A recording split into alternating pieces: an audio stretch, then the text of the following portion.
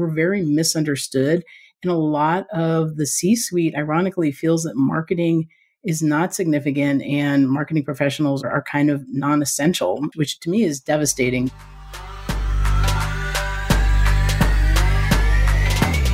Hey guys, welcome back to SaaS Half Full, the only show serving B2B SaaS marketers. I'm Lindsay Groper, president at Blast Media, and today I will be both your host and bartender. I am joined today by Christina Del Villar, a Silicon Valley marketing executive and go-to-market veteran with loads of executive-level marketing experience, both at Fortune 100 companies and at more than 10 startups. Well, Christina has worked with some of tech's best and brightest, people like Elon Musk, Larry Ellison, Sebastian Thrun, among others. But today, Christina is a coach, consultant, and author. Her book, Sway, Implement the Grit Marketing Method to Gain Influence and Drive Corporate Strategy, is due out this summer in 2021. But today we are talking with Christina about how CMOs can learn the language of various key stakeholders and develop influence outside of the marketing team, which will no doubt be an interesting conversation. We've touched on this in different ways with guests in the past, and this really puts a nice ribbon around it. So grab your favorite beverage and settle in as we dive into our convo with Christina. Hey, Christina, welcome to SaaS Half Full. Hi, thank you so much for having me, Lindsay. I'm excited to be here. I am excited to host you. Where are you calling from today? Today, I'm calling from Reno, Nevada. Well, I had put out a call for guests on a shared group that you and I both belong to, the CMO Coffee Talk group, which is always a robust discussion there. But I put out a call for speakers and you reached out to me and I was so excited that you did. What made you want to chat today? You know, I think that I love your show. I've been in B2B SaaS marketing for 20 plus years. And I just feel like we've been doing this for a long time, but there's so much more we could be doing. We could be looking at it differently. I think a lot of companies and marketing professionals have had to shift and pivot the way they do things, and will continue to have to do that as we sort of get back to whatever this new normal looks like. And so really just feel like there's a lot of opportunity to open up conversations and figure out how we can do this better. And I understand that you are not joining me for a drink today. I get it. It's Thursday morning for you. You are having a cup of coffee. I'm actually like embarrassed to even say what it is that I'm drinking because it's so weird. I am drinking a can of Chardonnay. Here it is. Yes, because I'm at our office and I had to quickly grab whatever was in our refrigerator. And these were left over from a virtual event that we did where we shipped a bunch of cans of wine to our team members. So I'm doing this thing. I'm drinking alone, which I know our listeners know that this is something I do often. So why stop now? But I'm pumped to talk today. Christina, prior to us going live on the show here, we talked about a motto that you have, and I want to hear it because I love it so much. What is your motto? My motto is do epic shit. And everybody on my teams, know this, and actually have a placard on my desk that one of my teammates gave me a couple of years ago. But that's what we need to do. We need to be doing epic shit in order to meet the revenue targets of our companies. B2B, it's hard. SaaS is hard, and the sales cycles are long. And as we know, marketing is a tough role to be in. And so it's just always important for me to remember that we need to continue doing that. Christina, it was in HBR, Harvard Business Review, a piece that really caught my eye that you authored that talked about the importance of CMOs learning the language of key stakeholders and how to develop influence outside of the marketing team. And it really did strike me because in a lot of the CMO groups that I belong to, that we not only have client contacts, but also friends that I've developed over the years, this topic and sort of tangential discussions around it has been really prolific over the last 3 years, is CMOs trying to figure out what is their role within the C-suite, number one, and then how to communicate effectively to the board on all of the hopefully epic shit that they've been doing. And so when I was looking at you as a potential guest, and you could talk about so many different things, this is something that just stuck out to me because I've had these conversations.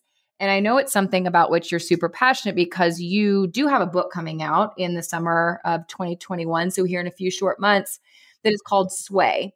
And it's implementing the grit marketing method to gain influence and drive corporate strategy. And I love it. So I want to unpack this topic specifically. Before we can learn the language of key stakeholders, talk to us about who are the key internal stakeholders? How do you identify them? Yeah, it's a great question. And I totally understand what CMOs are going through. I feel like we as marketing professionals and CMOs, our roles are convoluted. We do so much across the entire company. And again, we're very misunderstood. And a lot of the C-suite, ironically, feels that marketing is not significant and marketing professionals are kind of non-essential, which to me is devastating because we do so much. Like if you think about a company and they're trying to reach their revenue target, if you did not have marketing there, your momentum would be slowed. And we really are the backbone of the company meeting revenue targets and making sure that the go-to-market strategy is solid. So I started thinking about like, what does this mean and what does it look like and why do we have so many problems sort of explaining what it is that marketing does, the results that we bring to the table, the impact that we have on the overall corporate strategy and the revenue targets. And what it came down to really was like marketing, ironically, is that we're really bad at marketing ourselves. So I have this saying like market the marketer. We need to market ourselves and we need to do it internally. We understand the programs externally. We know who our targets are. We can build personas. We can build campaigns, but we need to take all of those skills that we have that we market externally and start moving that internally. So like you were saying, though, who do we need to target? And it's really dependent on your company, the structure, the type of product that you have, basically where the company is in the life cycle. But if you always think about it in terms of your customer journey, right? So for B2B, there's a huge component of product. Then it sort of moves into marketing to push that out and get the message out and build the campaigns around that and the visibility around that and the brand. And then it moves into sales and then it moves into customer success. Those are kind of the four key components of a customer journey for B2B. So if you think about each one of those, what can marketing do and marketing professionals do within each of those, what I call phases of the customer journey to help them do a better job? I call these touch points. Like what are the touch points within product that marketing is probably already touching or could be helping out with a little more? So it might be identifying customers that have really good input into what the roadmap should look like, right? So how can marketing help product do that? Or even if it's collecting NPS information or doing surveys, how can marketing help build a better product and then get it out the door in a timely manner and really understand that? And then if you think about it from a sales standpoint, how can we shorten that sales cycle? How can we identify all of the different personas that we need to? And what can marketing do to help identify those, get them the right types of content that sales needs to really sort of close that deal and shorten the sales cycle? And then from a customer success standpoint, how can, these are accounts we've already won, right? And we want them to stay with us for a long time. So how can we help either increase the customer lifetime value? How can we ensure that our customers are happy and that we have lower churn? How can we ensure that we have the retention, that we have the renewal? And how can we help expand those accounts that already exist? These are all things that marketing is already doing. We're already really involved in all of this. And so all of those internal key stakeholders are the folks that own those components along that customer journey.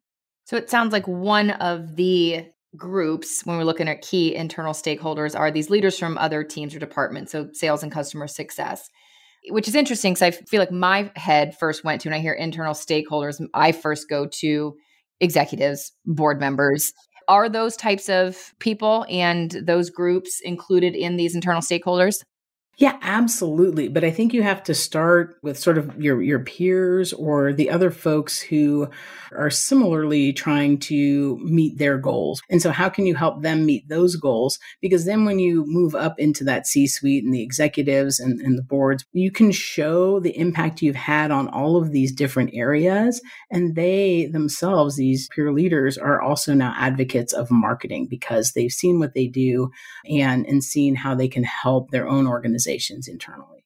And listeners, I'd be remiss not to mention that Christina really knows her way around B2B SaaS. She has worked and led marketing at companies like Sage and Autodesk. And so when she's talking about other teams, other departments, dealing with boards, dealing with high-level executives, she has been there. So this is not theoretical and what she thinks should happen. She's lived it.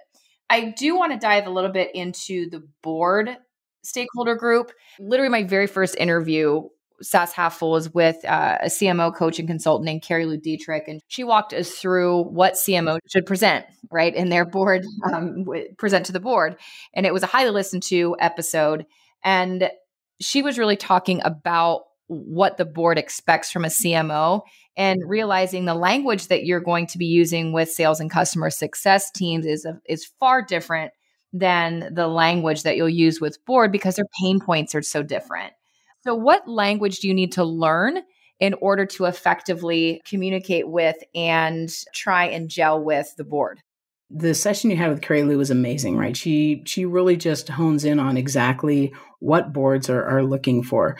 For me, because I have had experience with Fortune 500, startups, different business cycles. So the boards themselves want different things, depending on sort of what that life cycle looks like. But in general, I think it's really important to understand that they have invested in you and they want to know when they're going to get their money back, basically. And so anything you can do to help them understand the progress you've made in doing that is really what they're looking for.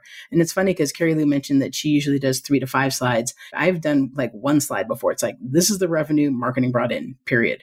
It's interesting because when I was at one company, I was in a board meeting and I kid you not, this board member stood up and he's like, we need 17,000 leads for marketing. And I was like, I don't, oh, okay.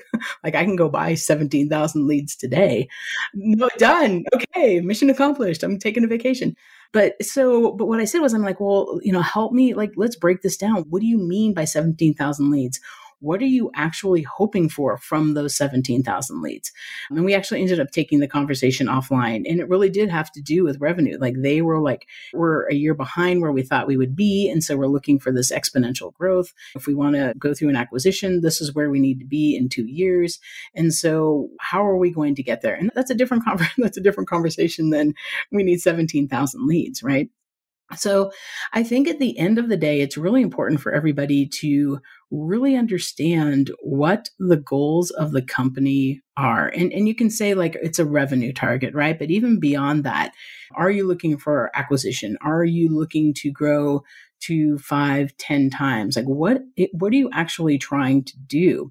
And then that's really what's the plan to get there. And that's really what the board wants to understand. What is the plan to get there? And where are you right now? And they want to keep it really simple. They don't need to know how many leads you brought in. They don't need to know how your campaigns are running. They just really want to know at the end of the day, how close are we to that end goal that we have? That's the board, right? And that's a little different from what executives, the C-suite, are looking for as well, because the C-suite are looking at sort of the day-to-day components and the operations around that. So they are looking for a little bit more specific information. But again, it's just really important to keep it at that high level. And each individual leader is going to have their own pain point and information that they're looking for. So the sales leader might be really interested in the pipeline and the CEO might be really interested in the revenue. And so you really need to understand where they're coming from, where their pain points are, what the board is asking of them so that you can articulate your results, impact, and plans from a marketing standpoint.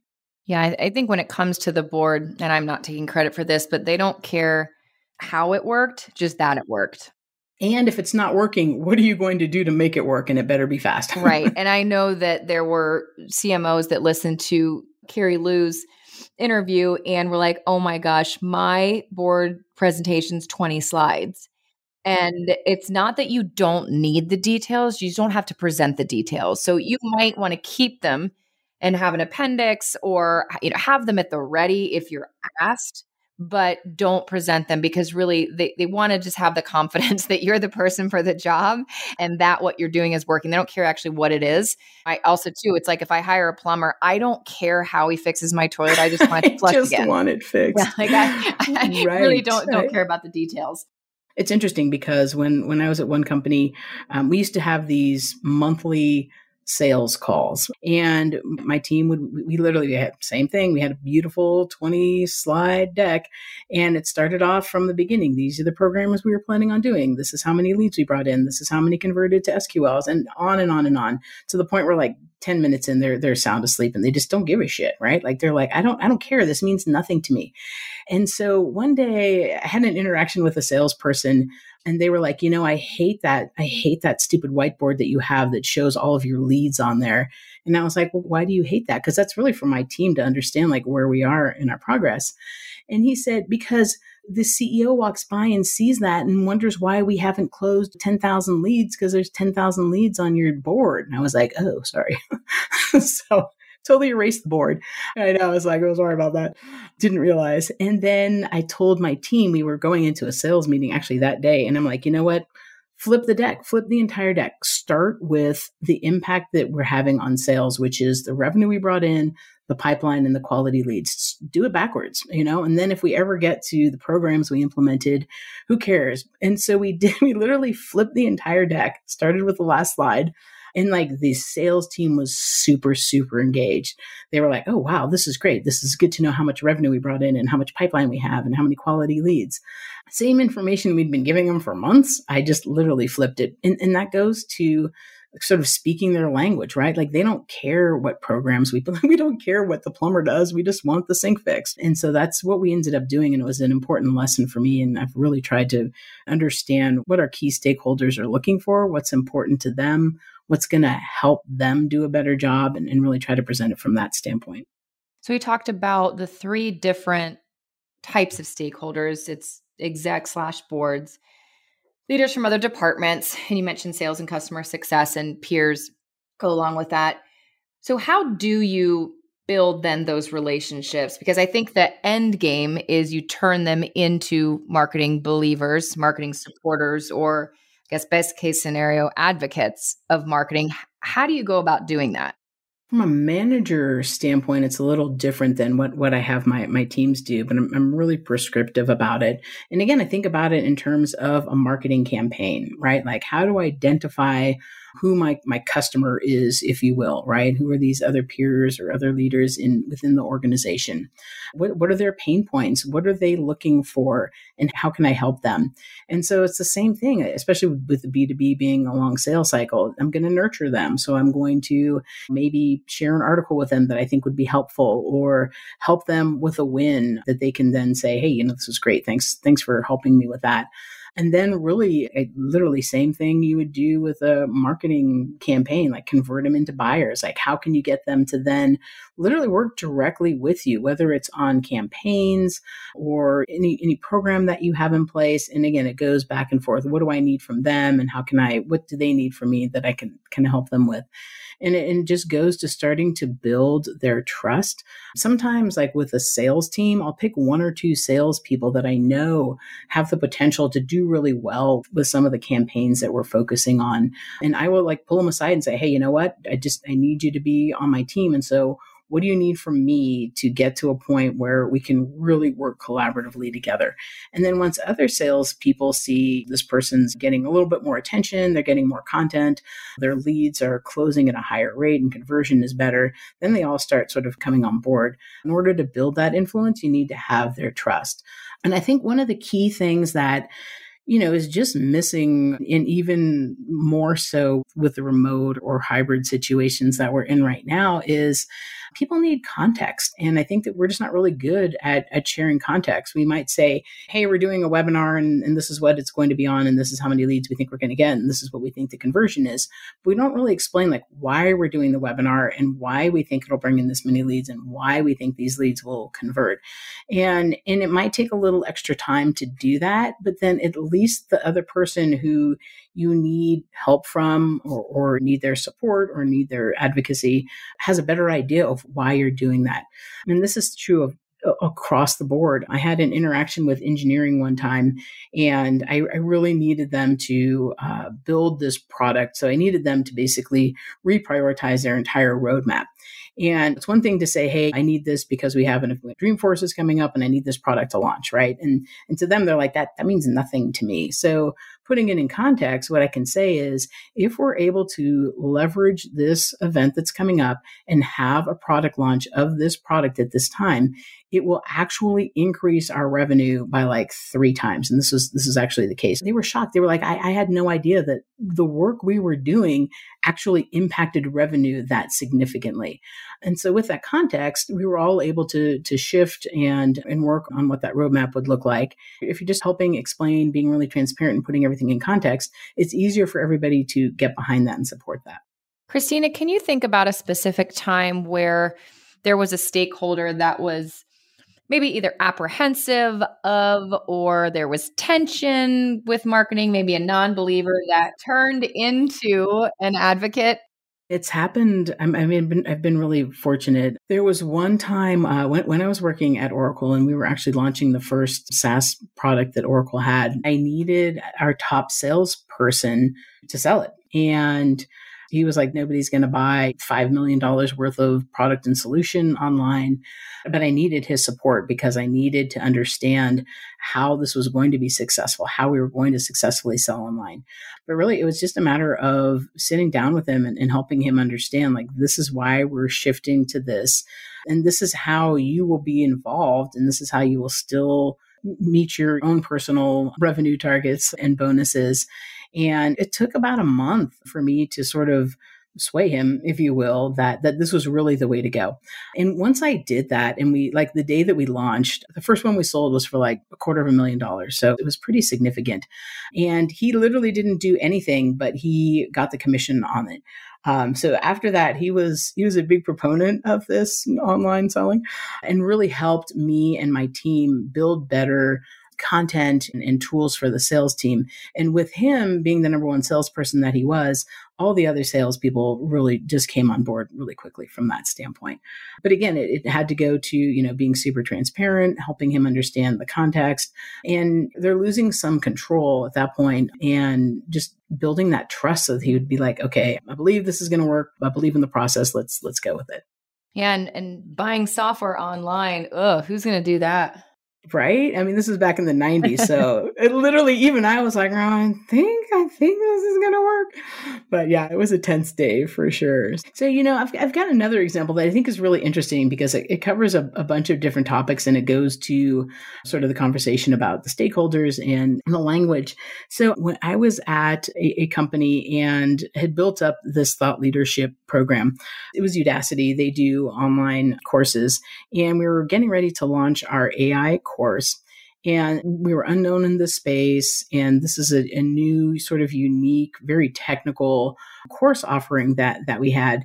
And so what I did was I worked to find a thought leader in the space, not necessarily somebody who, wrote the course or who advocated for Udacity, but somebody who advocated for learning these AI skills and how critical they were going to be for individuals in order to be successful in their jobs. And so we were able to get Kai-Fu Lee, who's basically known as the father of AI, to do a webinar with us.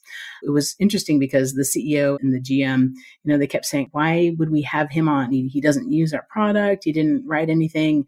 And I was like, he's a thought leader. He's an influencer in the space. And he doesn't have to use Udacity for people to understand that he's talking about this is a critical course for people to have. So we launched the webinar and we had 80,000 people show up for the webinar, which is phenomenal. It was interesting to kind of go through that process with them. They did trust me, but they still were like, I don't understand why we're doing this or how this is going to help. At the end of it, they're like, yeah, this is amazing. This is fantastic. We're super excited. And the event went over really well. But the interesting thing was the very next day, normally our sales cycle is 6 to 9 months. And the very next day, they asked me how much revenue the webinar brought in. And I was like, what? Like we just had the webinar yesterday. I thought you guys were on board with how this is going to work. It's going to bring in a bunch of leads that we're going to nurture and then we're going to convert and sell to. And so it brought up that whole conversation about what the expectations were and what I needed to tell them to help sort of allay their fears that this made sense. So I told them, I'm like, look, we have a sales cycle of 6 to 9 months or 12 months in some cases. So we won't see revenue results for that long. a period of time. But again, that's something I should have mentioned earlier on, right? They were already apprehensive about doing this event or a thought leader program. And then I failed to sort of help them understand and set expectations in terms of when some of that revenue might be realized. That's a great example. And I love the data behind it where it's like, well, 6 to 9 month close time and we're 24 hours in, boys. Yep. So, take a chill pill, relax, and call me back in 6 months and I'll tell you where we are. 17,000 leads. That's what you need. 17,000 leads. We got them. Got 80,000. We're good. We're solid. Yeah. I'm pretty sure. I had a really good relationship with him. So I definitely was like, are you fucking kidding me, people? Because I do not have any data yet on that. Get back to you soon.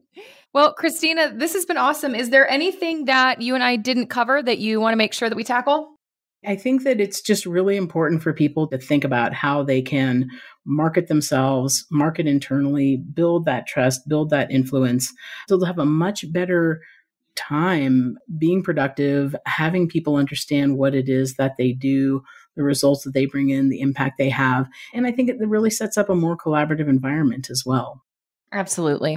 Well, I know I'm going to be asking you to toast with your morning coffee, but as we end every show, do you have a favorite or signature toast to send us out? Mine would be do epic shit. I knew you were going to go there. I was hoping you were going to go there. I will absolutely go do epic drink shit. To that. Cheers. Cheers. Thanks to Christina for joining us on SaaS Half Full. What an awesome conversation. Super excited that we had her on the show. Christina was not drinking with me today. She was having coffee and I was yet again drinking alone, folks. If you care to have your own cocktail kit delivered to your door, we can help. Go to our partner at cocktailcourier.com and enter code SHF5 at checkout for $5 off your cocktail kit. As always, appreciate the listen, guys. And until next time, bottoms up.